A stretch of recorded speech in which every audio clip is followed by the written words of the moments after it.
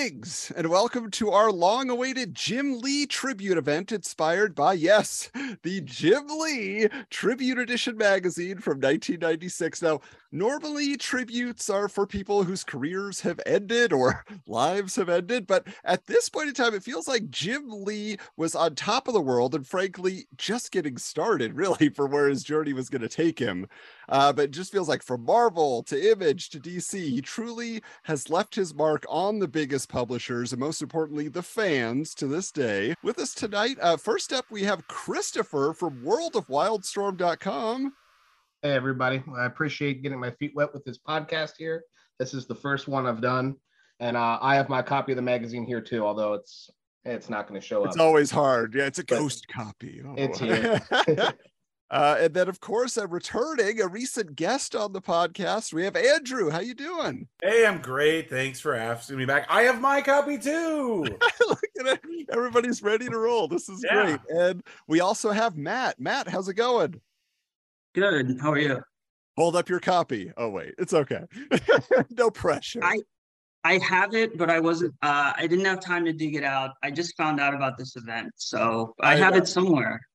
But we're really quick. I do have the Jim Lee Millennium Edition though from Wizard. Oh, do you have this? Yes. Nice. We've been meaning to add that to the archives. We don't have that yet because a little pricey. And some matching artwork here with that. Cool. All right. Well, so here is the thing. As we get started here, I just want to mention, so Jim Lee was not 100% an overnight success story, although he did move pretty fast into the spotlight. It feels like he definitely paid his dues. One thing I wanted to mention, so in the preface to this Tribute Edition magazine, famed writer of Starman and many other things, James Robinson, actually talks about his first introduction to Jim Lee was on Alpha Flight, where he was doing pencils, he was doing interiors, and then just started doing covers for a while. And as Robinson explains, I thought this was interesting, quote, Matt Wagner has a theory that an artist has to work through about 4 issues worth of crap before he finds himself. Well, these issues certainly weren't crap, so either Jim had his purging bowel movement on on work even earlier than I'm aware of, or he came into the business far more assured than anyone has a right to. And so, yeah, certainly I thought that was an interesting way to put it. Very colorful. But also there's the concept there that, yeah, Jim Lee, if you read interviews, you hear interviews with him, you will tell you he was always drawing, just he loved to draw. So certainly he had the practice, he had put the hours in. But I want to ask you guys, just like James Robinson here was, introducing us to how he found out about who Jim Lee was and what he was noticing. What was your first introduction to the art of Jim Lee? Chris, you want to kick us off there, Christopher? Yeah. So, like many people, I kind of got into comics around the late 80s, early 90s. And what had happened was there was a string of superhero movies that had come out. We got Batman in 1989, and then we got Dick Tracy, and then we had Teenage Mutant Ninja Turtles, and then in 1991 we had The Rocketeer. And I was kind of at that age where I realized, hey, these all have something in common. They're not just made for the screen. These were original properties that were put into comic form first. And so with that in mind, my friend and I went to the comic book store, like, let's see what's available. I didn't know I was going to walk away with Jim Lee X-Men. But that's where I wound up, and it jumped off the shelf. There was nothing else like it at the time, and I was completely immersed in that world. Awesome. Yeah, definitely. That's so cool that it started with the movies and it moved you into the comic book form. We were talking before we got started. We wish that was the case with all the people flooding into theaters for superhero movies. Yeah, and I think the limitations of where the special effects were at that time and the pacing and the storytelling was much different than we see today. So, comic books really had an edge up where, not everything was possible on the screen, but in comic books, you could do absolutely anything. That was the drive for me to really get into that once I saw it. That's great. Matt, how about you? I don't remember exactly when I first heard of Jim Lee. I got into comics right after the Image guys left Marvel. And the first 2 characters I was really into was Punisher and Spider-Man. But when I saw the X-Men animated series, that really hooked me on X-Men. And then I started picking up X-Men stuff. And I guess at some point I must have picked up some Jim Lee X-Men back issues. And I was hooked at that point. He was definitely my favorite artist through the 90s. Yeah, so one guy starting with the movies, one guy starting with the cartoon. I like where this is going. Andrew, how about you? Yeah, I mean, I was always an X-Men kid, like as much as you could be so I was born in 81. So as much as you could be like around, in the late 80s, early 90s, where like, you don't know about going to comic book stores and stuff when you're a kid. And then I remember being like, Jim Lee was the first artist that I could recognize and be like, that's Jim Lee. So like, not Jack Kirby, not John Romita Jr., like not, any of these other artists who have very distinct styles. I was like, Jim Lee, that's the guy. And I think it was because of X-Men #1, and all the issues he'd done on Uncanny before then. It's just so iconic. Like his imagery is so, it's just seared. That cover to X-Men #1 is just seared in your brain. Whether it doesn't matter which version of the cover it is, because there's 5 panels to it. But I mean, like his Colossus is my Colossus, his Cyclops is my Cyclops. And then I followed him over to Image, and I just waited with bated breath for everything Wildstorm. So that's great. Yeah, I love it. So I'll say for me, it was definitely a situation where I was like getting interested in comics. I had bought my first comics, but I wasn't hardcore into the hobby. And then I remember there was a friend's brother, or I should say my friend, who was like a brother to me. I just hung out with him all the time, but he had kind of kept his collecting habit a secret from me. I didn't know about it. So I walk in his room one day and he has a stack, and it has like Todd McFarlane Hulk and all these different things in there. And then I saw this cover right here, Uncanny X-Men 268. And I was just like, what is this? Like, who is drawing this stuff, and what are these stories in here? And so from that point on, I was just like, I'm gonna pay attention to Jim Lee. Okay. And then shortly thereafter we got X-Men #1 and all those other things. But it was a situation for me where I was just like, okay, this is somebody that you want to pay attention to. Like you say, striking, didn't look like anybody else, even though as you kind of explore his influences, you say, oh, okay, I see a little Barry Windsor Smith, I see a little bit of this, I see a little bit of that. But now I'm curious, there is another anecdote that Robinson shares here that kind of leads into another discussion that I want to have, because he says, I have a friend whose brother attended college with Jim. So I love that. This is kind of a secondhand telling. And he said, what did he say? He once said that Jim had 2 loves then, poker and X-Men. He was always reading them, and when not doing that, he was drawing them. I guess Jim had his eye on the prize all along, and then, given the chance to run with it, gave it all he had. The rest is history. So there it is: poker, X-Men, Jim Lee, the college years. But the juxtaposition of gambling and reading comics with Jim Lee is perfect to me, because, like, from my point of view, when I think about Jim Lee, he feels like he's always had a poker face throughout his career, right? There's not a whole lot of controversy attached to him. When we're reading Wizard for the podcast, there are not outrageous quotes. You're like, can you believe Jim Lee said this? Like so many of the other Image founders and top artists of the day. And so he says about this persona that has graced him, quote, I just consider myself a normal guy. That's just the way I was raised. There are people who say Jim Lee is a savvy guy, and I think they're saying that because there are so many unsavvy people in the industry. Personally, I don't have any interest in getting involved in long, drawn-out debates that break down into name-calling and childish antics. I wonder who that was directed at. Yeah. But so again, he had a certain demeanor about him. He seemed to be playing it cool. Do you guys have a recollection of some of the earliest ways that you found out about Jim Lee, the person? We saw the art, but then he became very, very public pretty quickly once he was popular. So was it on video? Was it articles in magazines? Was it like, do you remember seeing a photo of him? Like, is there a first impression of Jim Lee that you can recall?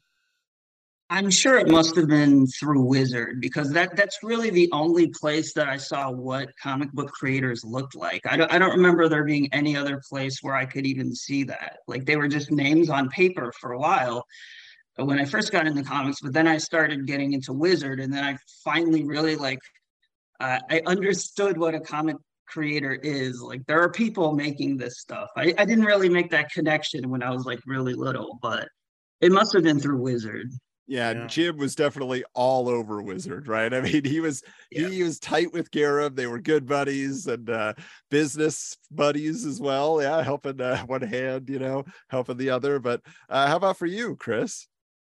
There's a great VHS series, and you've probably seen it on YouTube. I think it's called Comic Book Greats. Yeah, with Stan Lee.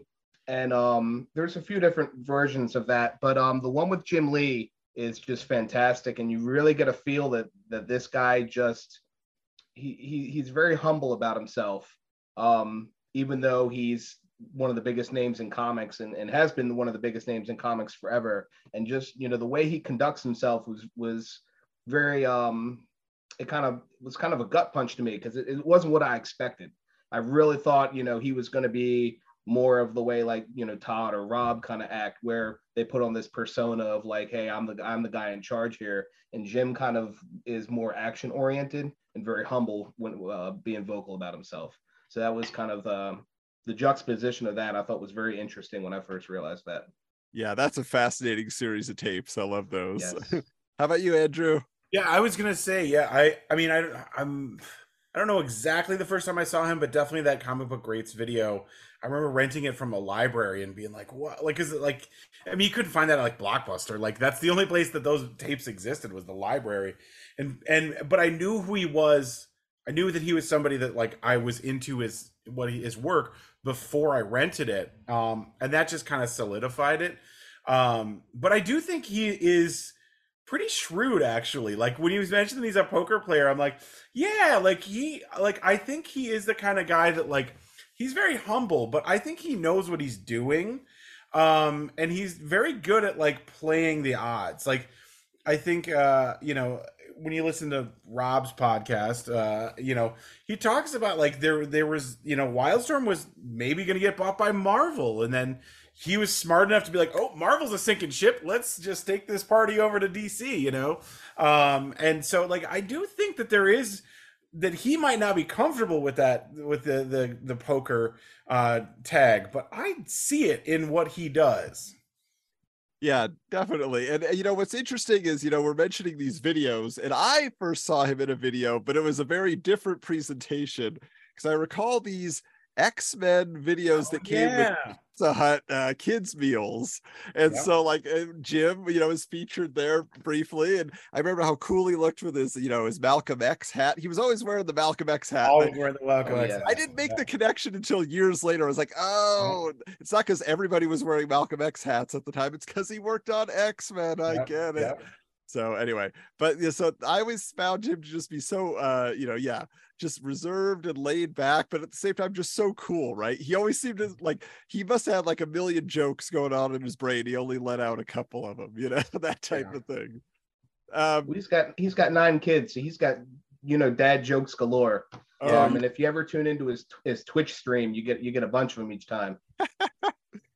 I also wanted to bring up this, which I got recently from one of our listeners. Yeah. This is this Hero TV Jim Lee situation, which is very fun because they interview him in his office, and you can see in the background he's got all these action figures. He has like He-Man figures and all these different things I didn't expect to see in Jim Lee's office. So here's the thing though, like just getting into the issue briefly here. So obviously on the cover, right, we have Jim Lee drawing Fairchild burying Grunge from Gen 13 in the sand, and then we have all of a sudden Ben Grimm is here with his surfboard in the background. And so I find it interesting that with a Jim Lee tribute, you're mixing the universes, right? You got Wildstorm characters with Marvel character. You'll recall with issue 10 of Wizard, when Rob Liefeld put Shaft and Cable on the cover together, that was a no-no. And Marvel was not okay with that. They said it could never be shown again. So I just think it's kind of interesting that, it depends on how the relationship is. What a difference 4 years makes, Oh, yes. And also, like, Jim plays ball. Like, that's the other thing. Like, Rob is a rock star, and like he wants to like do what he wants to do. Sometimes it'll fall in line with publishers' agendas, but like Jim is a go along to get along kind of guy, you know? Yeah. He knows how to get what he wants, not by throwing a fit. That's for sure. Yeah. And the other thing I wanted to bring up here is just we've shared this on social media before, but that cover was eventually used for a Brazilian edition of Wizard magazine. So it's just like, we like that. We'll put it on there. Okay. So now the other thing that I just want to mention is the issue, in addition to, it's got like, articles, got an interview with Jim. We'll quote a little bit of that in a bit. It's got some like different features, like, okay, he worked on X-Men. Here's a brief overview of that. Here's his Wildstorm universe. Here's his Homage Comics creator-owned line, all those types of things it's introducing, as well as some wizard goofiness, which we will definitely discuss shortly. But I think what a lot of people were probably buying it for at the time were the posters. Okay, so there are just a ton of posters in here, and again, all Jim Lee artwork, because if you weren't getting Jim Lee artwork, you'd be disappointed. But I just thought, like, we have the She Grifter here. What else do we have? There's just a little bit of Grifter, and then that Wildcats 13 cover. Yeah, it is Savage Dragon cover he did for that month, where at the X month, where they all traded titles and stuff like that. So there's a lot of great stuff in there for somebody, the ones that I know. Christopher still has his in the poly bag. It's safe for his archives. Yes. Well, the issue came. I should have gotten a copy out, but the issue came polybagged with a Wildstorm sampler and also a Wildstorm CCG card, which is why it's sealed in my collection. There's the sampler. You have the card. Who's the boss? I have it somewhere, but I also have this thing too. The catalog. Oh, cool. Oh, yes. Yeah. I love looking through that because the prices. I would buy all that stuff in a heartbeat at those. Oh, yeah. This is such a time capsule for like 1996. I mean, yeah, it's just crazy. Like, hold it all closer to your shirt, Christopher. We'll probably see plastic. Yeah, there we go. Who's the boss? Okay, so Spartan and Zealot, cool.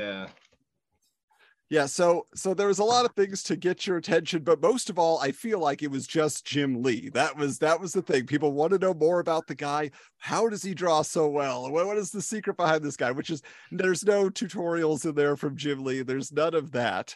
But the thing that I wanted to bring up is when they interview Jim, they do ask him, they say, who is your favorite character to draw? And he starts out by declaring, surprisingly enough, it's not Grifter. I think Gen 13's Free Fall is the most fun to draw. She has the widest variety of poses available because of her personality and attitude. And so I just found that kind of fascinating that Free Fall is not necessarily even a character that he designed. J. Scott Campbell kind of brought that design to him, and yet he finds it the most interesting character in his whole universe of characters. So kind of fascinating there. So I wanted to ask you guys then, whether at Marvel, Image, or the DC years, what is your favorite Jim Lee character design? So it could be an existing character that he drew, or it could be one that he created. I'm curious to know, when you think of just like, either it's the quintessential design for you, like, oh, this is so Jim Lee, or I just love how he updated this type thing. Wow, that's a heavy ask. There's so many, right? Famous for this. Oh man. I mean, I'm just going to come out and say it. Christy Blaze is my favorite Jim Lee character. It's my favorite character overall, but my favorite Jim Lee character, which is why she's up here twice. And she's got the cigar, the 90s trope. She was a badass. And I have to say, I am not familiar with her. Which book is she from? Divine Right. Oh, okay. Yeah. Awesome. So, a year after the magazine we're talking about, Jim comes hard, and he could have done anything. And he went completely into left field and pulled this out. And mixed reviews. It didn't end very strong, but it's still, the concept is still one of my favorites of all time, as far as what they did at Wildstorm. Well, that's awesome. Yeah, because we haven't covered that in the timeline yet, so I'm sure I will catch up and find out all about it. But why don't you tell the folks who are watching here and listening, how did you get this original piece of art by Jim Lee featuring that character? A few Super Bowls ago, Jim had a contest in his Discord channel, and he did some trivia questions. I think he was driving to a party and was trying to kill time. And I got the answer to one of the questions right, and the prize was supposed to be a signed Superman statue, which is pretty cool. I'm not going to complain about that. Couple months go by, I don't really hear anything. I reach out to him on Discord. He's like, yeah, I got you. A few months later, same thing. 20 months later, I'm like, Jim, where's this statue? I had seen him at Baltimore Comic-Con by then, but he wasn't going to travel with this thing. And he's like, you know what? He's like, it's too much hassle to pack up. I'm not going to see you in person. Why don't I just do a sketch for you?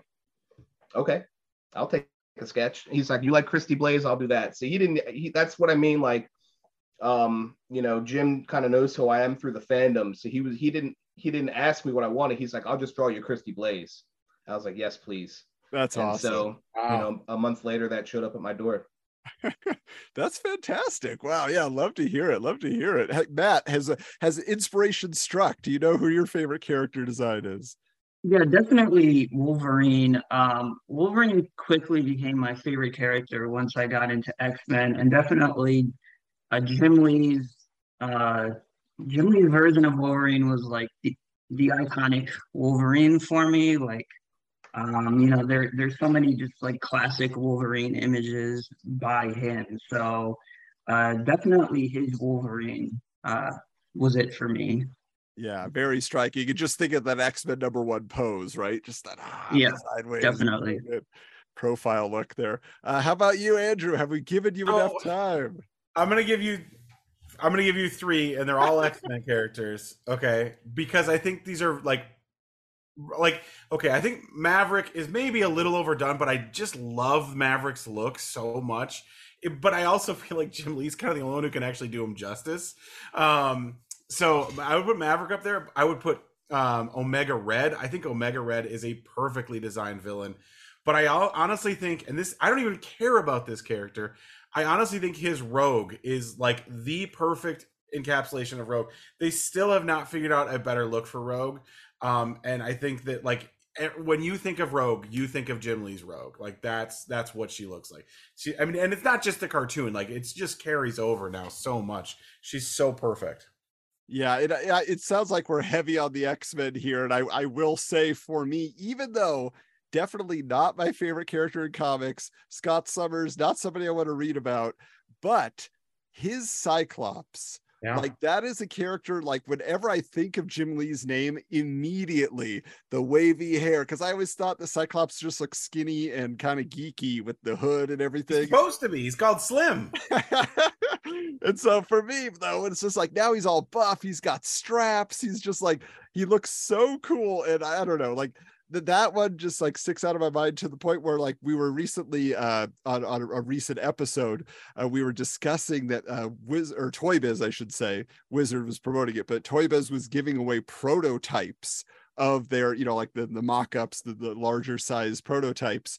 And one of them they were selling in the cheapest category was that Cyclops. And I was just like, I can't believe it. It's like one of the best figures they ever released. And so it's such a testament to the quality of Jim Lee's work, because you think when X-Men #1 came out, some of those characters were just shy of hitting their 30-year mark. And to redesign those characters, and now we're 30 years on the other side of it, and that's still the look we associate with almost, throughout across the board. It's incredible to think that that he did that, and that's the version that stuck. Yeah, let me see if I have it here in front of me. I do. Okay. So one of the things, though, well, actually, I'll save this. I'm going to ask a question, and then I'm going to share this. But so we talked about Rob. Rob gets a lot of crap, and it's kind of overdone now. But over armored characters with small feet, too many pouches, crazy proportions. That's what you go to. Rob Liefeld. That was the 90s. Blah blah blah blah. But Jim Lee also has a few quirks in his art, specifically from the 90s. And so I feel like that doesn't get called out as much. We're just like, oh, he's the consummate artist. He's perfect. We don't want to criticize Jim Lee. But if you could point out like a Jim Lee signature design choice that maybe you could do without, what do you think it would be? Like if you could say, he always puts this in, or he always draws this way, and I don't know why.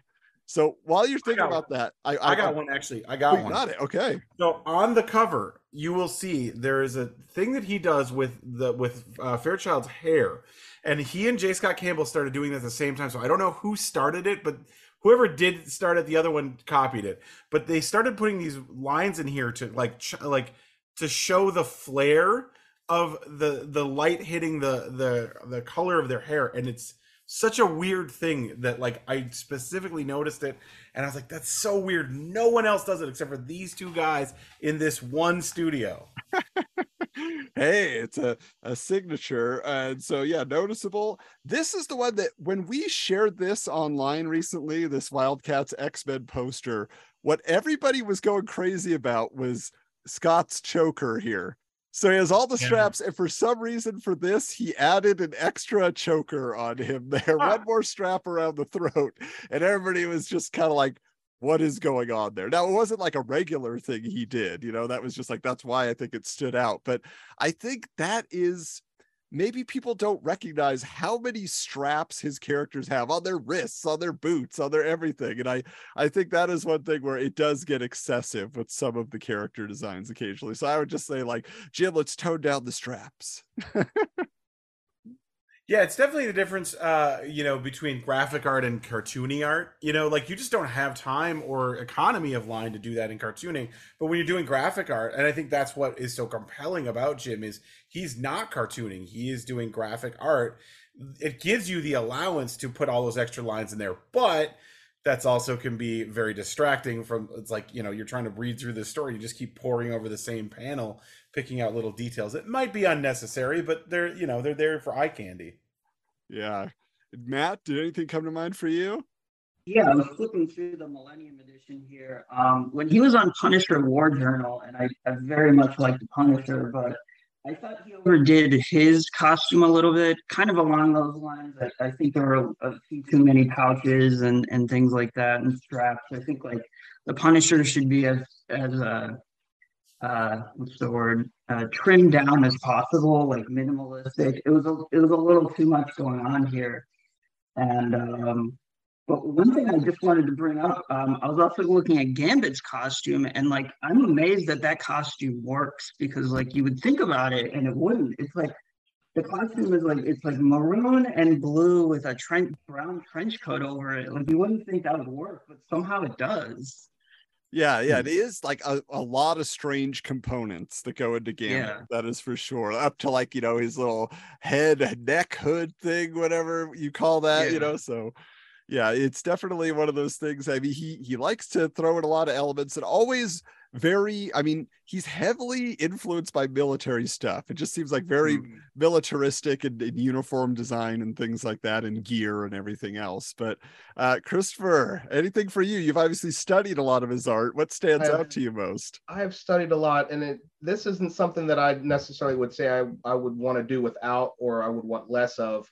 But I notice, I guess maybe it's because of speed or just the ease of getting around the page, or maybe it just lends to the cinematic look that he gives to his comics. But a lot of his shots are very straightforward. When you look at characters, they're not that necessarily the panels are pinup panels, but you really get a lot of those straightforward shots as if you were watching it on the screen. And so there's, if you look at guys like J. Scott Campbell, when he starts really getting in his groove and doing things like Danger Girl, or you look at Brett Booth and the way that he over dynamicizes, if that's a word, his poses. Jim's pretty much kind of somewhere in the middle. So you don't get a lot of variation, but what you get is incredible. Yeah, for sure. Yeah, I can definitely see that, to where it's very posed and very deliberate, and not frenetic. That's not his style at all. Yeah. Now, obviously, so we're talking a lot about Marvel, talking about the X-Men days, but his involvement in the founding of Image Comics was huge. I'm sure a major selling point for a lot of people. Yes, people wanted to follow McFarlane. Yes, they wanted to follow Liefeld. But Jim Lee's leaving Marvel, like he is Marvel at this time, basically. And so I think it's actually interesting, because we're coming up, or I should say we're in the 30th year, but we're coming up to the end of it. Like they just released the 30th anniversary thing the Wildstorm 30 book, which is a lot of fun. It's a great reunion. I'm a big Gen 13 fan, and that little 4 pages is all we got, but it's 100% what you would expect. Like, you're just like, that's what it should have been. So I thought that was great. But I'm curious for you, what was, because this might be hard for you, Christopher, but what was your favorite Wildstorm comic from that Image era? So pre-DC buyout, like just, Wildcats and moving forward. Was there a book that you were devoted to? Is there a book that, caught your attention and you're just like, wow, I love what they're doing, whether it was Jim or not? Jim obviously was involved on some level. It's still got to be Divine Right. It kind of straddles between, that it started at Image, DC buyout happens, and it kind of finishes at DC as an imprint, and it kind of feels rushed and stuff at the end. But when that book hit, it hit at a time when, Heroes Reborn had been done and the dust had kind of settled from that, and then Wildstorm kind of went into this really big relaunch with their New Horizons line, and Jim kind of headlined that with Divine Right. And it was just the mix of like mythology and technology, fused together. Just, it blew my mind. Like I flipping through those pages and I felt like I was the main character of that story. Like I was the guy that was on AOL talking, and, my computer probably would blow up in my face and I could be a superhero, So, that really hit at a time. And then right after that, the cliffhanger launch, with Battle Chasers and Danger Girl, just that was like the 1-2 punch for me, where I always had a foot in the door at Wildstorm, but when that happened, I was all in, and I've been all in ever since. See, that's interesting, because I always thought Divine Right was just an event. Like, I thought it was like an event, and then there were crossovers and a few tie-in issues. I didn't realize it had that long a legacy. So well, it really doesn't, because we only got 12 issues plus 2 tie-in issues, and like a preview and a Wizard 1/2. Okay. But if you look at the interviews when that stuff was launching, Jim's like, yeah, I'll be on the book for like the first 25 issues or so, and then I'll hand it off. And it was supposed to be this very long, drawn out, ongoing comic. And unfortunately, it didn't turn out that way. But for me, the concept is strong enough that it overshadows what we actually got. And I can kind of see past that. I can fill in the gaps with my imagination. And, if you put that concept in today with the way the technology has advanced, and you think about all the different people that you can reach on the internet with the snap of a finger, I mean, that story just blows up. I think it would be incredible to see that come back. But yeah, that's definitely number 1 for me, is Divine Right. Okay. Andrew, what was on your mind? I'm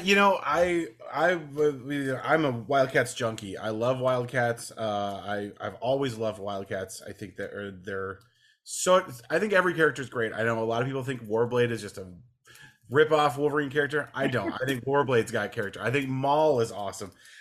I love Stormwatch, man. I think Stormwatch is great. I love the first 20 issues of Wetworks. But I'll tell you honestly, like, my favorite books are those weird ones that no one cares about. I love Brass. I love Union. Like, I love all these characters that, like, we'll probably never see again. But I love them so much because I feel like they're, like, a lot of them are created by people or written and drawn by people who are like, I want to be a part of this Wildstorm studio, and this studio is going to drive me to do my best. So when you look at Brass, like, there's nothing that looks like Brass at all.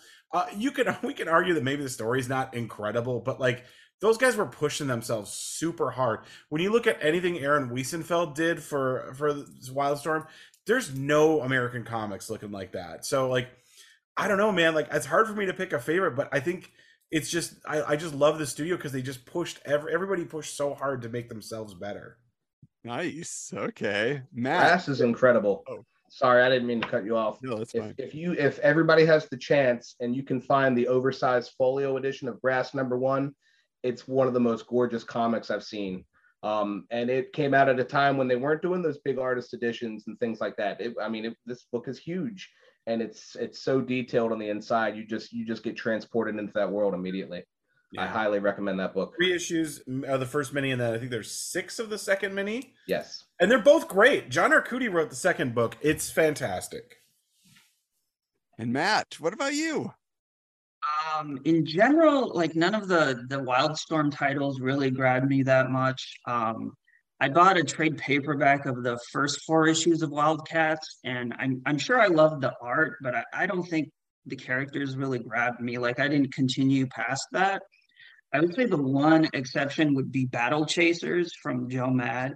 I got really into Battle Chasers, and I remember, you guys might remember too, it very like rarely came out. It was like once or twice a year or something. And I remember there was like a cliffhanger message board online, and every day after school I would log on there, and everybody would be talking about, well, Battle Chasers. A lot of it was Battle Chasers, and a lot of the topic of discussion was like, when is Battle Chasers coming out? When's the next issue came out? But one thing was, though, because it came out so rarely, like every time it came out it was kind of an event, like. And it was a like, return to the original Image release schedule. Okay. exactly. Yeah. Good point. Oh, that's awesome. Yeah, that's great. Now, I obviously it really has to be obvious to anybody who's listened to the podcast ever that Gen 13 is my number one book. Like that was the only like Wildstorm book that I bought consistently. Like I bought DV8 for a little bit just because it was a spinoff from Gen 13, and I'd buy things here and there. Like even recently, I picked up like a big stack of Stormwatch, like just like the first 25 issues or something like that.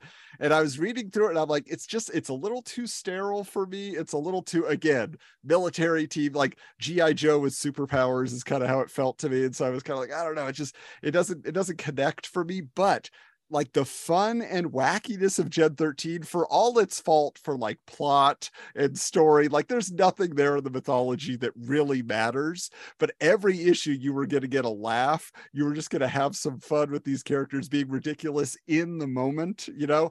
And so like I do have to say too, like, because we haven't, you know, this is a Jim Lee tribute, but you know, his collaboration obviously with Brandon Choi, you know, childhood friend, and like I love Brandon's writing. Like the books that he was involved in do stand out to me to say like, okay, you know, he was a solid storyteller and he was able to translate a lot of these ideas that they put together in a way that worked. So I did want to ask one more question for you, Andrew, though, because in the Wildstorm 30, you know, the 30th anniversary special, the thing that stood out to me is the Wildcats story basically points out the fact that we were all over the place with this book. Like every era, every creative team took it in a totally new direction. So do you have a preference for a specific creative team for Wildcats? Wow. I mean, if I will say that I think pound for pound, I think Wildcats 6, 7, and 8 are probably the best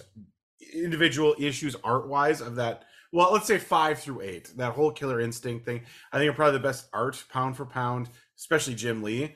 But man, as a run, I don't know. I think James Robinson and Travis Charest really did some impressive work on, like, I think they start on 15 through like 20-ish, and then Alan Moore takes over. And I would say Alan Moore, but I feel like the art is really lopsided on that because Charest just couldn't stick to the schedule. But I think when they do have him drawn, those are some of the best issues of the book. But I will say, honestly, I'm really like the weird run around issue like 40 that's Jonathan Peterson and Matt Brahm, because I think Matt Brahm really gets those characters and he's kind of an underrated artist. I wouldn't say it's my favorite, but I would say it's much better than people remember it to be.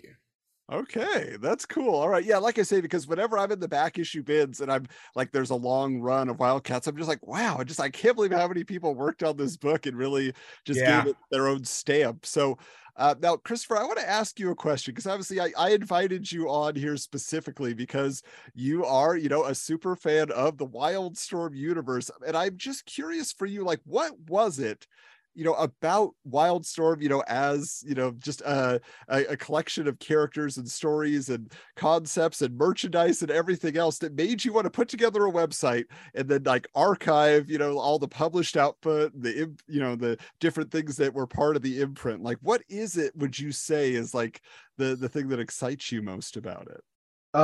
There's a couple reasons why I chose Wildstorm as my hobby. First of all, Wildstorm is kind of, for me, it's like, it's an energy.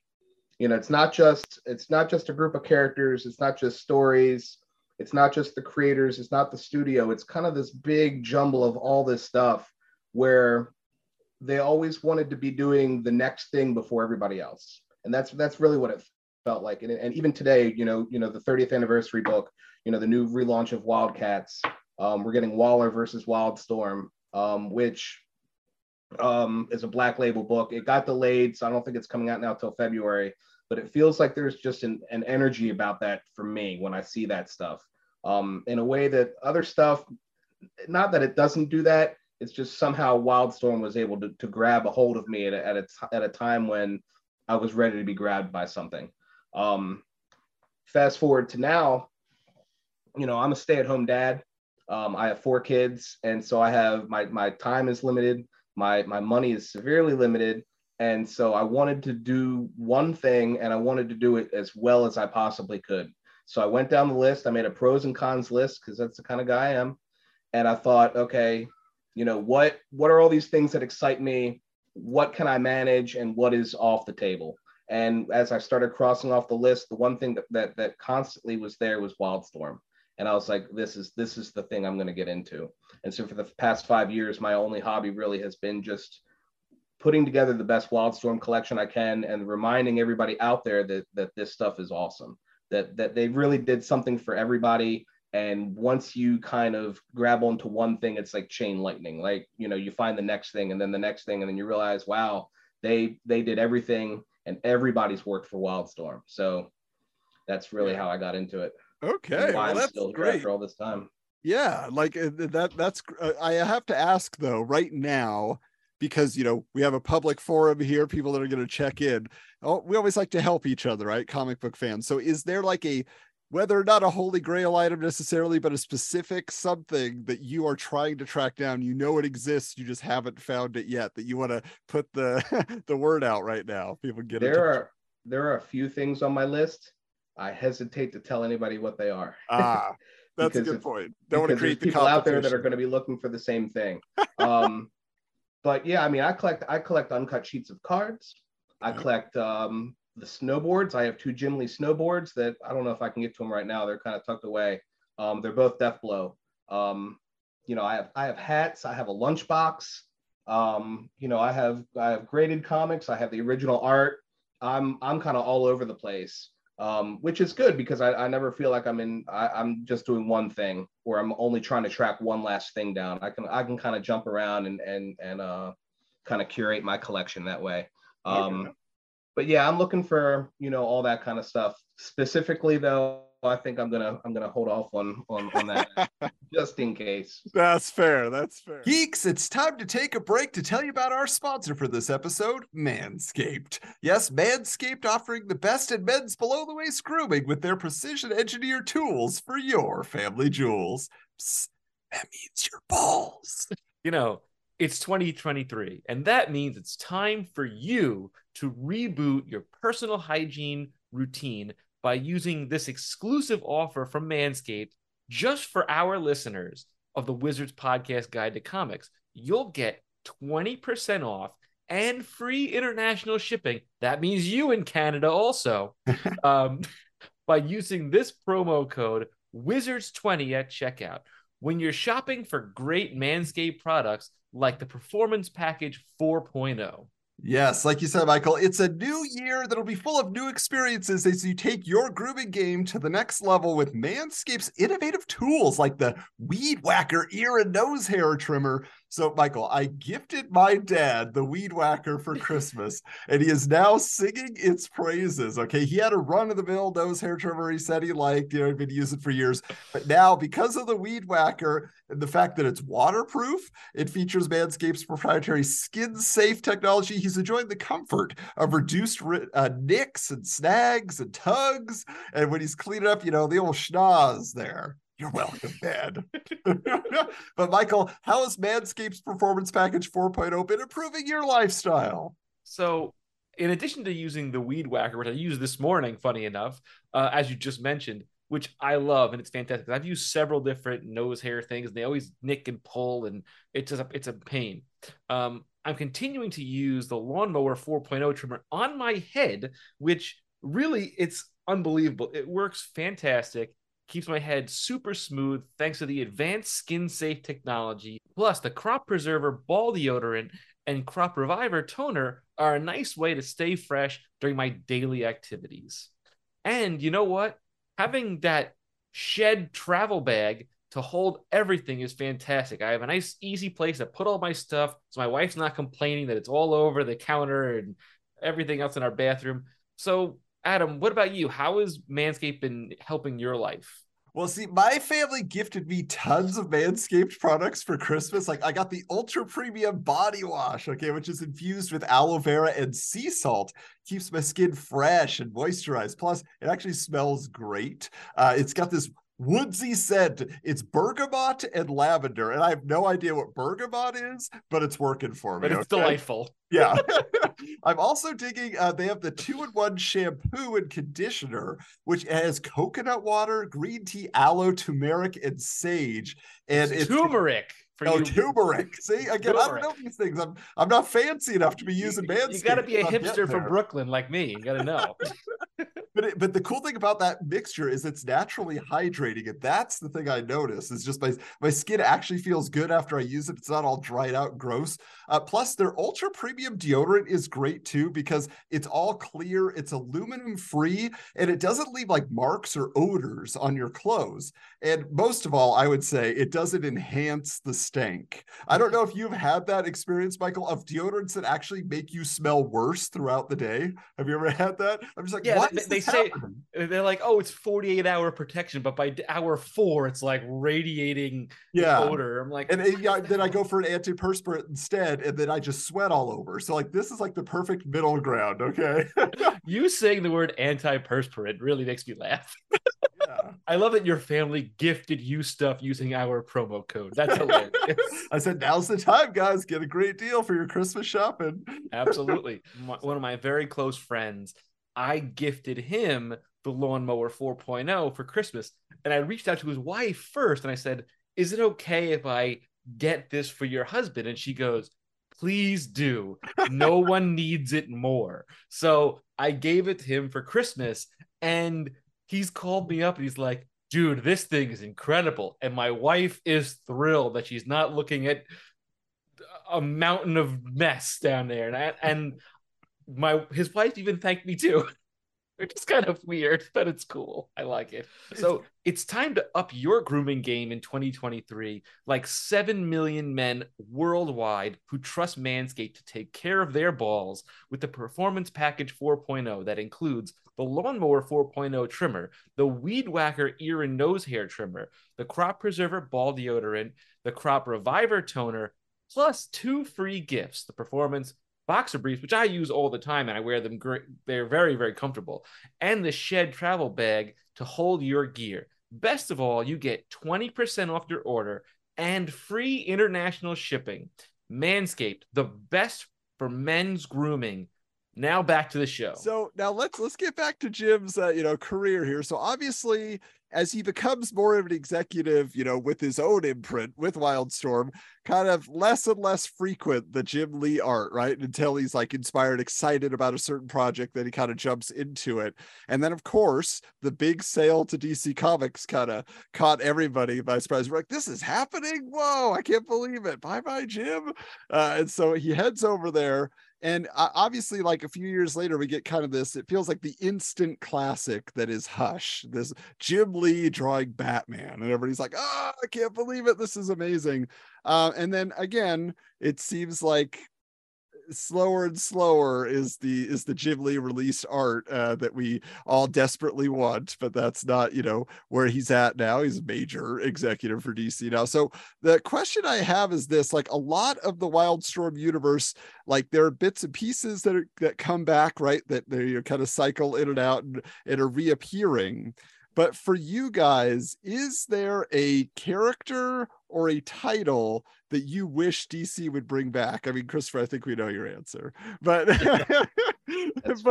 but just like in your mind, is there something you feel like has been kind of put aside that could come back just if there was the right creative team, but you just feel like this is a concept people need to bring it back again, whether it's a Jim Lee creation or just Wildstorm in general? You'd love to see maybe these people in the 30th anniversary special showed, hey, it could happen. I mean, I feel like they keep trying, And I've like Christopher and I are in a Facebook group that is just full of people. Just I don't want them in. I don't want these characters in the DCU. I don't want them. And I personally agree with that. I don't think that it makes sense if you think about what the Wildstorm universe was grounded in, this weird paranoia and stuff.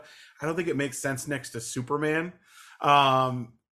It's like I don't mind it, but what I think the characters are better served in their own pocket universe. Having said that, they keep trying to bring back Stormwatch. I think that there is a really cool way you could do Stormwatch with the original characters. The one book that I think never really got the love it deserved was Union. I think there's a lot you could do with that because it's sort of like Jim's take on Green Lantern, kind of. But it's got its own sort of space opera kind of thing going on there that they just never really got back to. And I should have said when we were talking about character designs, I think the Union character is one of Jim's absolute best designs. I think it's pretty much flawless. So like if they could find a way to bring that character back and do something great with him, I think that would be awesome. So was Mark Sixera just the artist on that then? Yeah. Wasn't okay. I thought that was like a creator owned thing for him. I didn't realize that. No, that was Jim.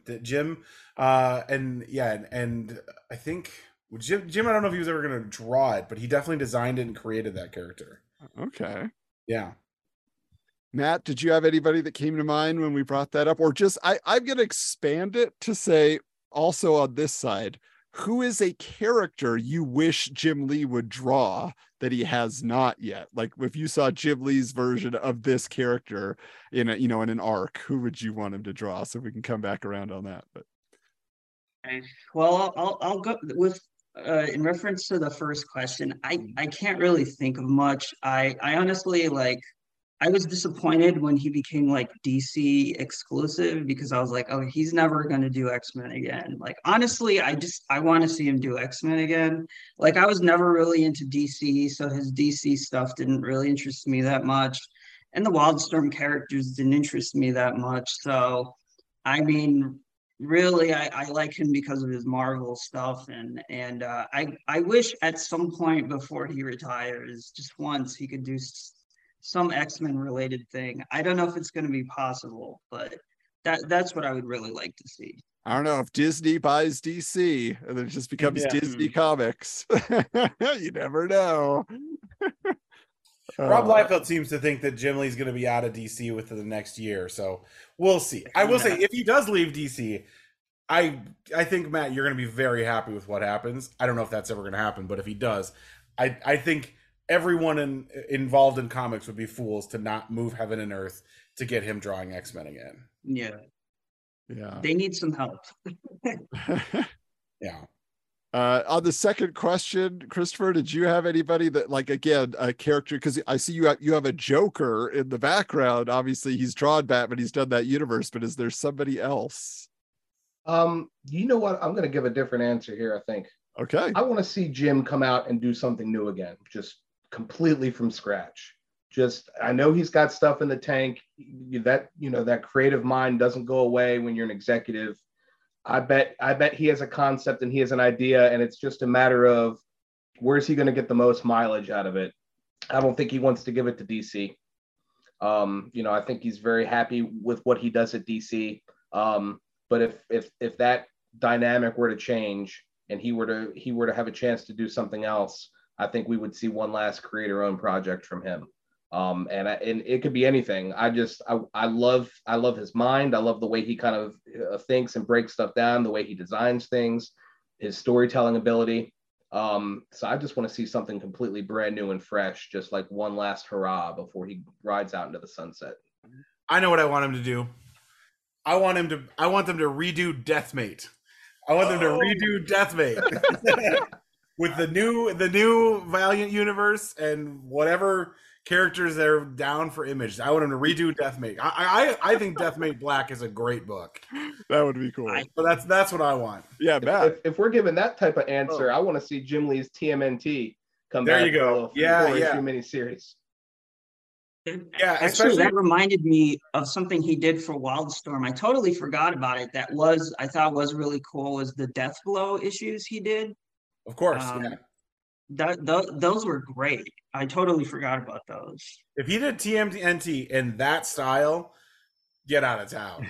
Get out of town. Game over. So, and as far as, a Wildstorm characters that I wish they could, resurrect and do right, it would be Gen 13, but they've tried so many times. And I just think it's so of the moment that like to try to bring it back, you have to do what they did as basically a joke in that 30th anniversary special, which is if Gen 13 had just been launched right now, what would those characters be doing, right? Like who would they be in our modern 21st century world? And I thought it was like fantastic. But yeah, you have to capture the zeitgeist. I don't know if that would work, but who I want to see Jim Lee draw is, one of my favorite books of the 90s was Spider-Man 2099. Oh yeah. Rick Leonardi's great, but imagine what Jim Lee would have done. Just all the tech in that world and everything. Just be amazing. You know what? Oh, that just made me think. I think he could do some really cool stuff with either Aliens or Predator as well. Yeah. I think he could do something really, really cool with that, with the military tech and the weird sci-fi elements of it. But I think one of the things that's really cool about Jim is he does a really great job of taking fantastic elements or futuristic elements and grounding them in reality. I think Will Spartasio is also really, really good at that. I think that's probably one of the things that their studio was, when they were working together, really bonded over. And I would love to see him draw, not necessarily Arnold Schwarzenegger, but like somebody fighting the Predator in the jungle. I think Jim would crush that. Oh yeah, definitely. All right, now we're going to get into this next bit that I teased at the beginning with Wizard has to be Wizard, okay? Because a lot of the stuff here in this special, they actually just took from previous issues of Wizard. And they're like, here's an article we wrote about it. Here's this and here's, and they kind of dropped it in. And then, but they have original stuff too. But when they get original, they get really original, okay? So I'm going to share this with you right here. So what we have here is All in the Family. Oh, geez. Okay. So what Wizard has decided to do, right, is they are bringing all the famous Lees of pop culture, and they want to say everybody's a Lee. If you're a Lee, you're definitely connected. And so my question to you guys is, if not Jim Lee, which of these Lees would be your favorite? Oh man, I gotta go Spike Lee, I think. Connected back to that Malcolm X hat. Yeah, the Malcolm X hat. I mean, well, I'll say at least like when I was a kid, Jim Lee, Stan Lee, and Bruce Lee were like the trifecta of people I loved. Like I loved all three of those dudes. So I'm going to go with all three of them. Okay, as one Super Lee. Okay. Yeah, exactly.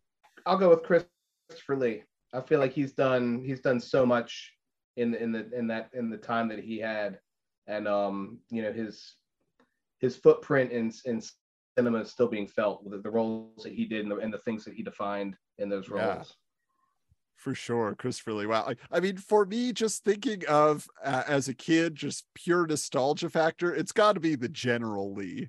I mean, because I'm not a huge fan of the Stars and Bars on top of it, but for me, like just the whole concept of what the Dukes were about, like they were just the heroes to me as a kid, and every orange Matchbox car or Hot Wheel that I got just became the General Lee. Like it just, and how many times have I wanted, I can't believe in my life I haven't done it yet, just to roll down the windows and slide in, through through the window there to the driver's seat. So all right. Well, you guys can tell us on social media, those of you who are watching, and on YouTube on the comments below. As we close out here, the question that I just have for you is, as you think back on Jim Lee and what you have interacted with for his output and his art, is there anything we have not discussed that you feel needs to be brought up? Is there something that you're just like, this is the essence of Jim Lee for me, or his impact on the industry, or anything of that nature? Just want to open the floor to you guys.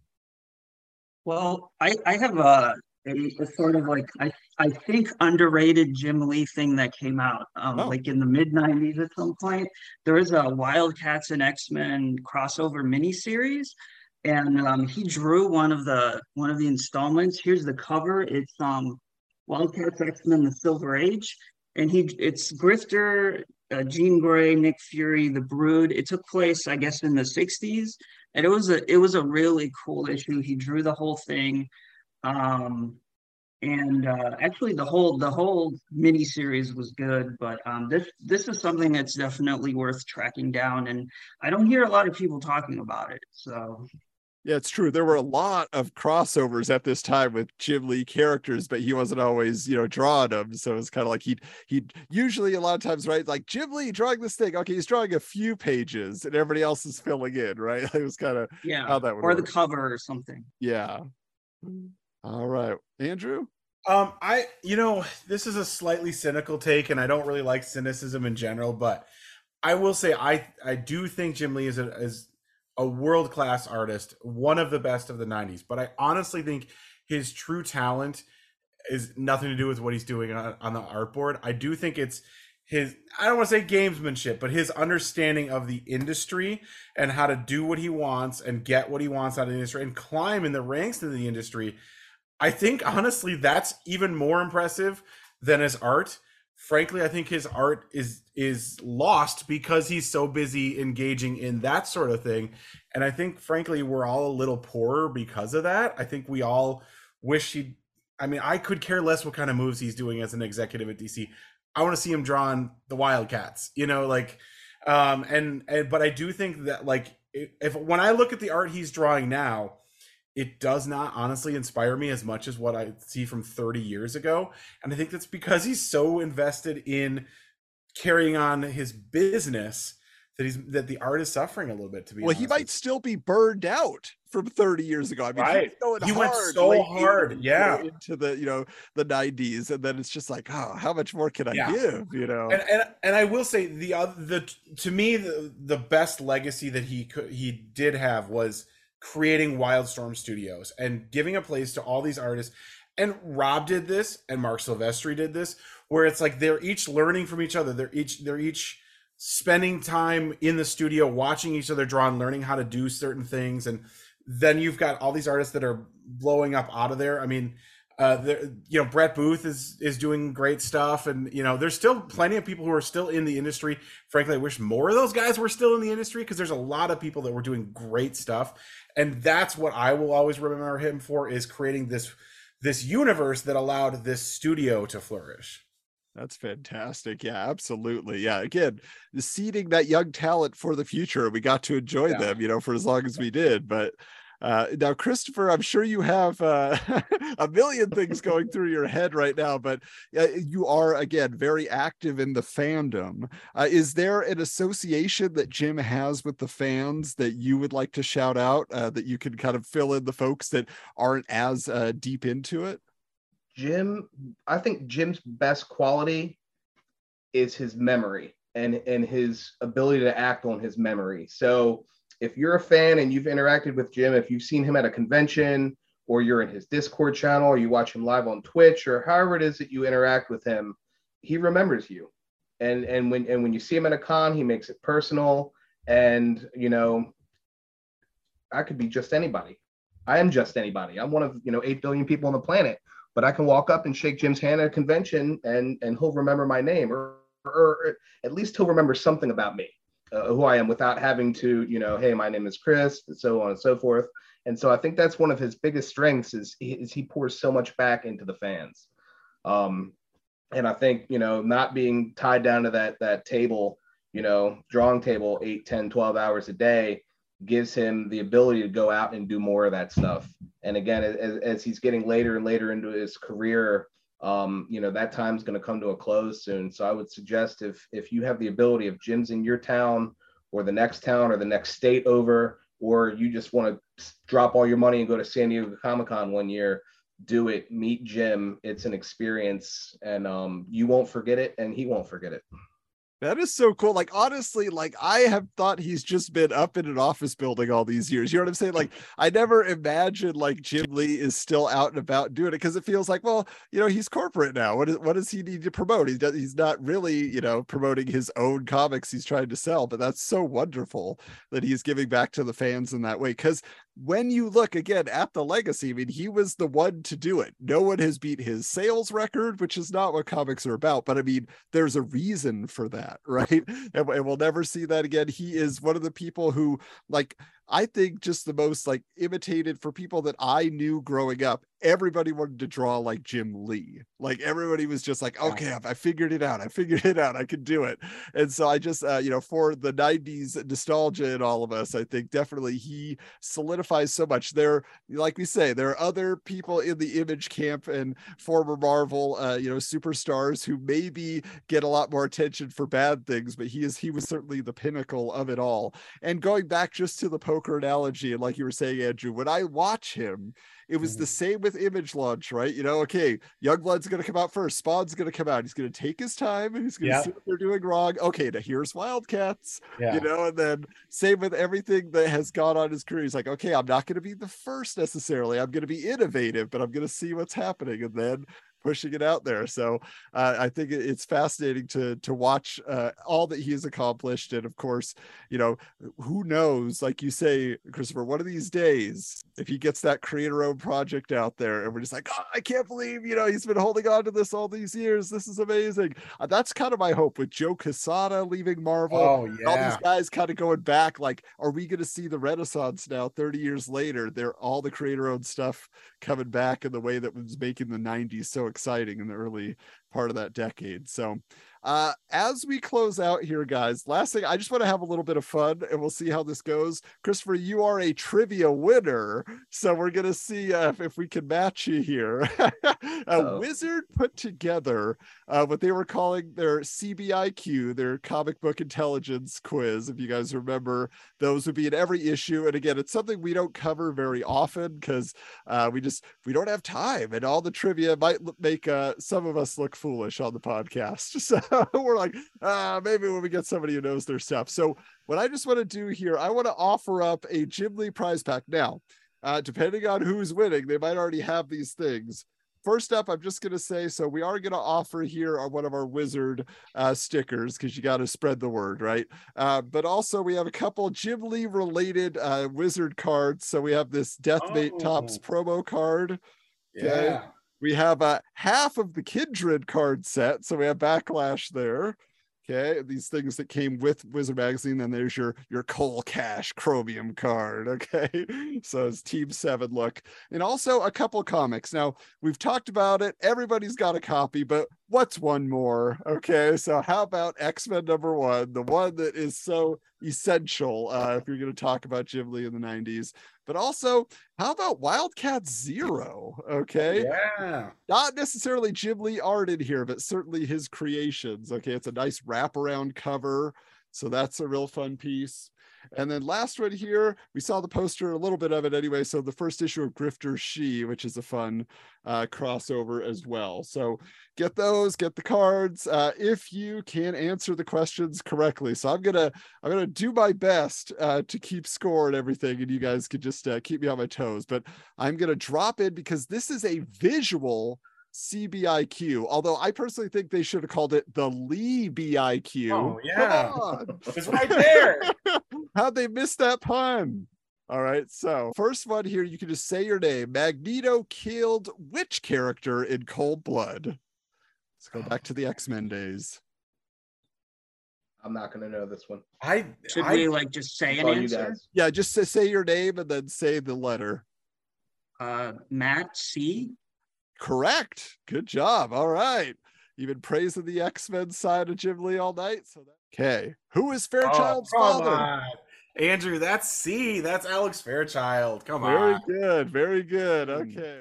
Who did the U.S. government pick to briefly replace Henry Bendix as Weatherman 1? I know this one too. Okay. That's B. Christine Trelane, aka Synergy. Correct. I actually just found out about that by reading that Wildstorm special. Okay. Who is Reno Bryce? Secret identity. I'm gonna know all these Wildstorm ones, so I don't want to dominate the conversation. Do it. Go for it. That's B. Warblade. Very good. Okay. The X-Men villain who brought Colossus out of his amnesia was. Was it B, the Shadow King? I think it Correct. was. Wow. Mirror Island Saga, I think. Yeah. Yeah. Good work. This is going to be a battle. It just depends on how much X-Men and how much Wildstorm, right? I'm sitting back and I want to see these two guys Chris, pull it out here. You know the answer to this one, Chris? Yeah. Who is not a member of Team One? I think I know the answer, but I think this might be a trick question. Chris, do you know the answer to this? I'm thinking. It's been a while since I read Team One. This is the stumper. Okay. Yeah. No, I know what I think I know what they're asking here, but so okay, can I just answer Go here? for it, Yeah, Andrew. go Yeah. ahead. Okay. So the answer is D, Zealot. But Correct. I think that B and D are actually both the same character. And I can't yeah, I think that's Lucy. Is it Lucy Blaze? I think it was the character B, and I think that was just Zealot back in the 50s. But I don't know. Wildstorm listeners who are Wildstorm fans, please let me know because my memory's not great. The leader of Kindred is. Is it D? No, Sorry. it's not Pike. It's A, Blood Moon. Correct. Okay, Blood Moon. Look at that. That's actually kind of like a. Does that look like Dark Claw? It kind of has a Dark Claw. It kind of does. It Yeah. does. Yeah. Here we go. Which Wildcats member left the team when the group left for Caribou? I think it's Grifter. Yeah, it's Correct. Grifter. Yeah. Very good. All right, here we go. Number 9. Who was responsible for Stormwatch's destruction? That's B. That's Deathbit, and that's part of the Images of Tomorrow weird event that they did, which I thought was such a cool idea. Number 10. Union's main squeeze is. Oh, I know this one too. That's Jill, letter A. Correct. All right, good. Here we go. Who was not taught in the ways of the Coda? B. There you go. Very good. All right. Yeah. Sorry, Boyd. Right. Yeah. All right. Which X-Man went through the siege perilous and became a Genosian magistrate? A. Yeah, there you Very go. good. All right. Those are some great Jim Lee issues of X-Men. too. Yeah, That Extinction. They of it. were. Jim drew the hell out of those. Yeah. Yep. Mm-hmm. Okay. Number 13. Which of the following Wildcats is human? Is there only one answer? It says there is only one answer. The most human, perhaps? Interesting. There's only one that's fully human. The other three are full, Okay. half, or A. Or other. Yeah. A. Oh, sorry. Oh, it's Grifter. Grifter. again. Grifter. All right. Who Hmm. helped expose Team 7 to the Gen Factor that gave them their powers? A. Sorry. Yeah, it's Miles Craven, letter C. One Yeah. of the big bads of the Wildstorm universe. Behind the scenes, right? Yeah. He's just in everything. Backlash's daughter is none other than. That's B, Jet. But I didn't realize she was around back then. Well, she was Crimson then. She was Oh, okay. Crimson then. Yeah. This is interesting because Wizard wrote it down incorrectly then. For some reason, they said it was taboo, and that would be awkward. That would be Very real awkward. Number 16, who is responsible for transforming Psylocke into the deadly Asian ninja master she is today? It was D. Correct. Good work. Who is C? Who is that character? No idea. Wow. Kind of looks like Silvestri art, though. I don't know. Is that Jim Yeah. Lee? I don't know. I don't know. Okay, so this answer has been retconned out. Oh. But the answer is D, Savant.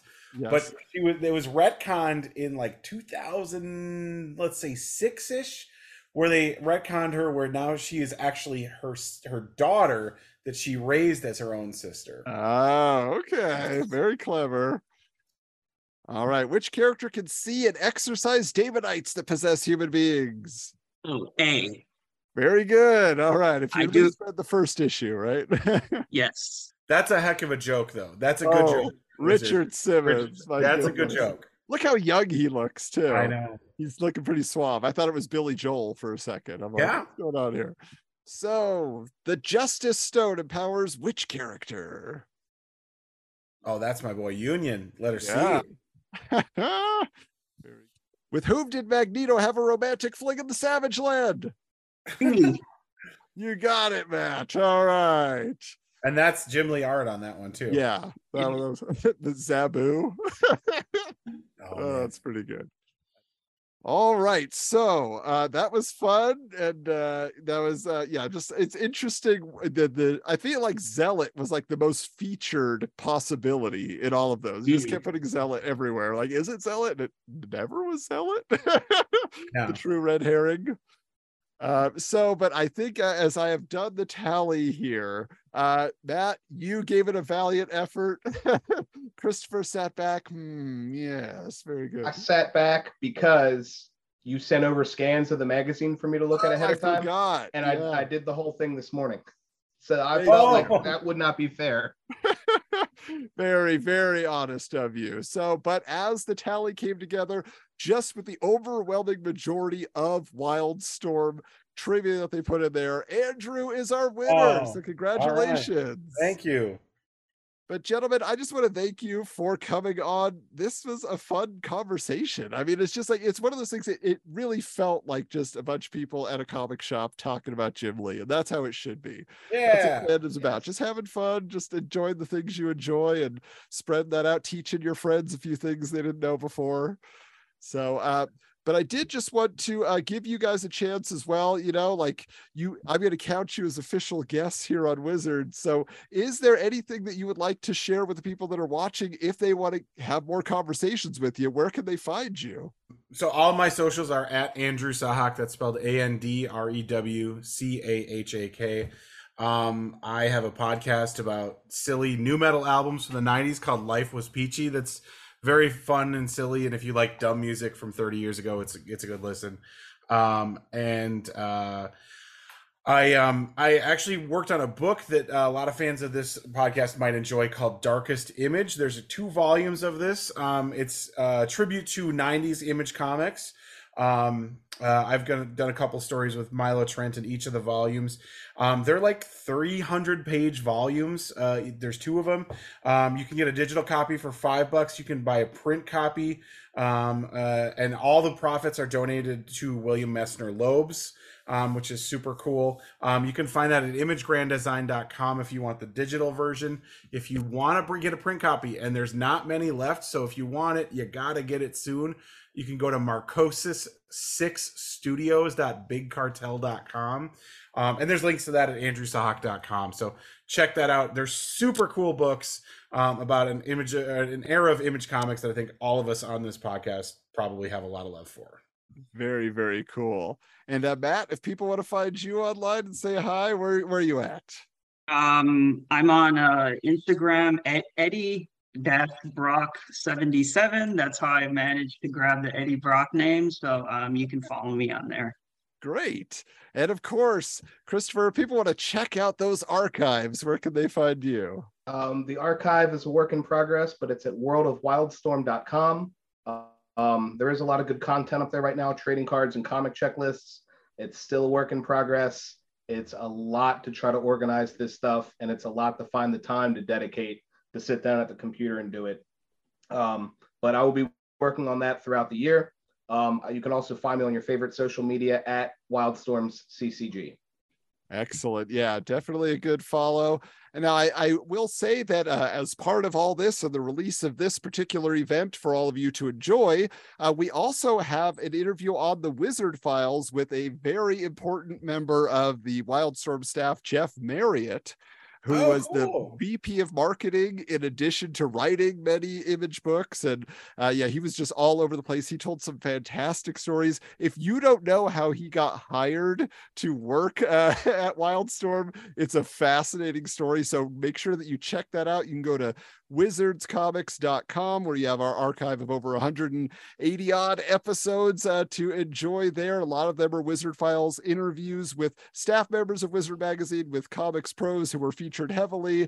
And so you can check that out. Be sure to get in touch with us if you're not already connected at Wizards Comics on Twitter, at Wizards_Comics on Instagram, our YouTube channel, subscribe, the Wizards Podcast YouTube channel. And one more plug for the Patreon. Wizards, the Patreon Guide to Comics is active. It is rolling along, and you are getting all sorts of episodes unedited. They are ready to go 2 weeks early. As soon as we record them, you're getting them, as well as a lot of other exclusive content behind the scenes. And you may even influence the episodes as they go forward, as we reach out to our patrons. So again, gentlemen, thank you so much for joining us. Thank you all for listening or watching. And until next time, keep your books bagged and boarded.